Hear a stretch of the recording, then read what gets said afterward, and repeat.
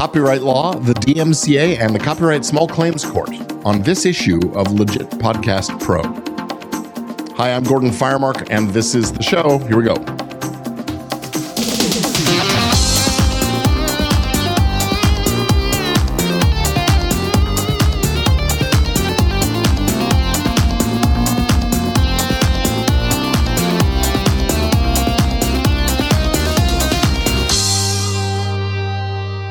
All right, welcome to another episode of Legit Podcast Pro, where we talk about all things legal in the podcasting world.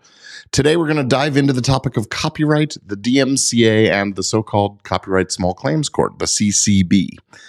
In this digital age, copyright infringement has become a common problem.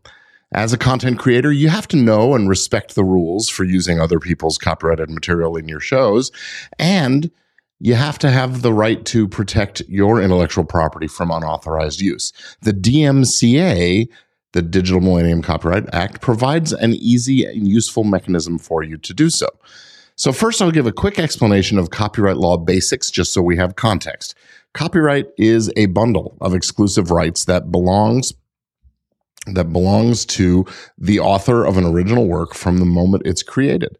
That's right, there is no requirement that you register a copyright or that you do anything more than create something in order to have copyright protection. And in the US, there is a registration system available. And if you're going to sue someone, you do have to register. But the protection begins when you create something original. And that means that nobody but the author or the owner, if the author has sold or transferred those rights, can make copies or distribute them, perform or display the work, or make things based on or incorporating the work. So what do you do if you discover that someone out there has done these things to you with your property? Well, you can sue, and that can be time-consuming and expensive and headache-inducing and all that. But if the infringement is online, there's a cool system. You can get it removed pretty quickly and easily using the part of the copyright law called DMCA. DMCA stands for the Digital Millennium Copyright Act. This is a United States copyright law that criminalizes the production and dissemination of technology, devices, or services intended to circumvent measures that control access to copyrighted works. That's the what do they call it? You're not allowed to remove the digital watermarks and copying countermeasures that might be incorporated into a work. But it also gives companies that provide a service of allowing user-generated content to be uploaded. It gives them a special safe harbor from litigation. So they can't be sued for copyright infringement when their users post user-generated stuff that infringes, as long as they follow a procedure that allows for the takedown of the material when the service, like a YouTube or a Facebook or Twitch or Twitter, LinkedIn, you name it, when the service is notified of an infringement and they take it down, they are then immune from the lawsuit, as long as they have certain policies and those kinds of things in place. I'm not going to get too deep into the weeds on that, but let me tell you how it works. If you're a content creator and you find that someone has used your copyrighted material without permission, you can issue a DMCA takedown notice. A properly formatted DMCA takedown notice will include a description of the copyrighted work and an explanation of who owns it. It'll tell where the infringing material is to be found online, and it'll provide contact information for the copyright owner, along with that demand that the material be taken down. And once that notice is received, the service provider has to act expeditiously to remove or disable access to that infringing material. And the service provider will then notify the alleged infringer of the takedown and provide them with an opportunity to file a counter notification. The counter notification is a response from the alleged infringer that says the material was removed or disabled by mistake or misidentification or in error of some sort, usually because, hey, it's fair use or I have a proper license or those kinds of things.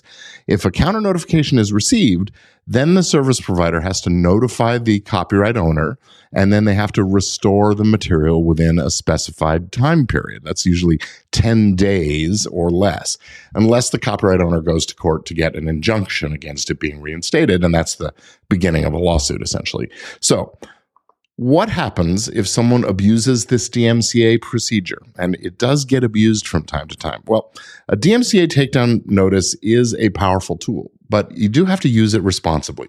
If you issue a takedown notice and you don't have a good faith belief that the material is infringing, like if you know or should have known that the copying would certainly fall under fair use, or you're not actually the right copyright holder, those kinds of things, you could be liable for damages. And that can include the other side's attorney's fees, which can add up very, very quickly in these cases. And it's also important to note that the DMCA does not provide a complete solution to copyright infringement. It only applies in this space of online service providers, websites and social media platforms and those kinds of things. And if someone is using your copyrighted material in other media offline, well, then you're going to have to take legal action through the court system.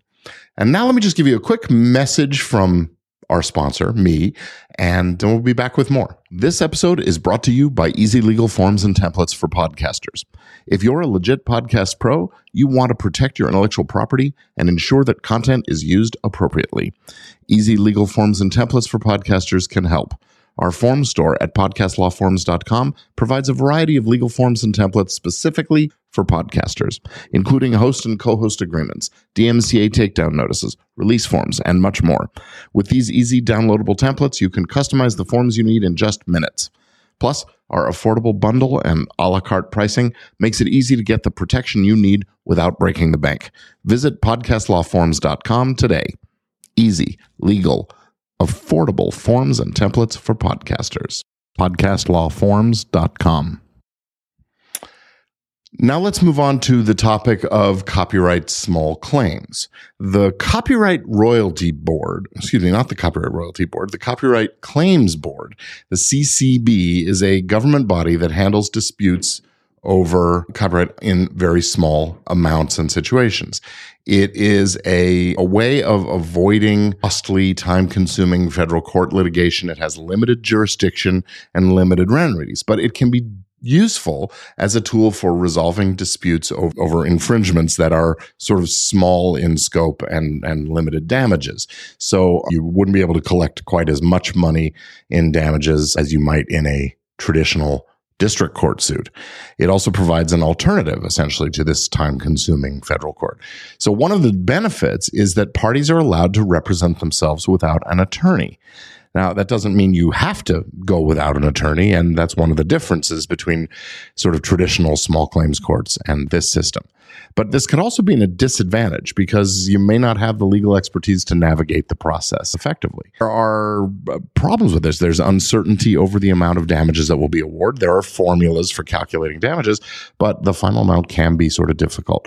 It's a newish process, so some of the mechanics haven't all been completely worked out. Some of the cases and controversies that have been filed and resolved then since the CCB was formed involve, concerns about getting the right paperwork filed the right way, proper documentation, proper evidence filing, and the need for how do you bring in expert witnesses and those kinds of things. So the Copyright Claims Board, folks have a difficulty navigating the process, and there's that. But it is a valuable resource for content creators and copyright owners. It's that streamlined process. It's a voluntary thing. So yeah, either party can ask the other to, hey, let's do it this way and save ourselves some time, energy, and money. So far as I understand it, only a couple of the many hundreds of cases that have been filed in the CCB have actually been, proceeded to a final judgment. A lot of them get rejected right out of the gate because the parties haven't made the right allegations and things like that. So there is a little bit of trickiness to it. You're in the legal court system and you've got to know what you're doing. But we're seeing cases involving photographs. We're seeing cases involving music.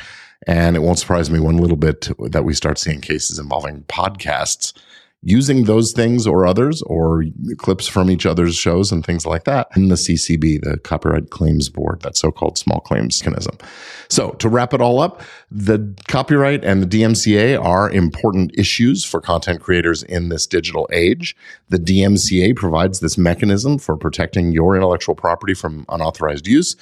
with those takedowns I described, but it has to be used responsibly. And the CCB provides this alternative to lengthy, time-consuming, expensive court litigation for resolving certain copyright disputes. But parties have to be prepared to navigate the process effectively. So by understanding these issues and taking appropriate action, you can protect your rights and ensure that your work is used appropriately. And that's going to be it for today's episode of Legit Podcast Pro. I want to say thank you for joining me. I'm Gordon Firemark, the podcast lawyer, and I'll see you again next week.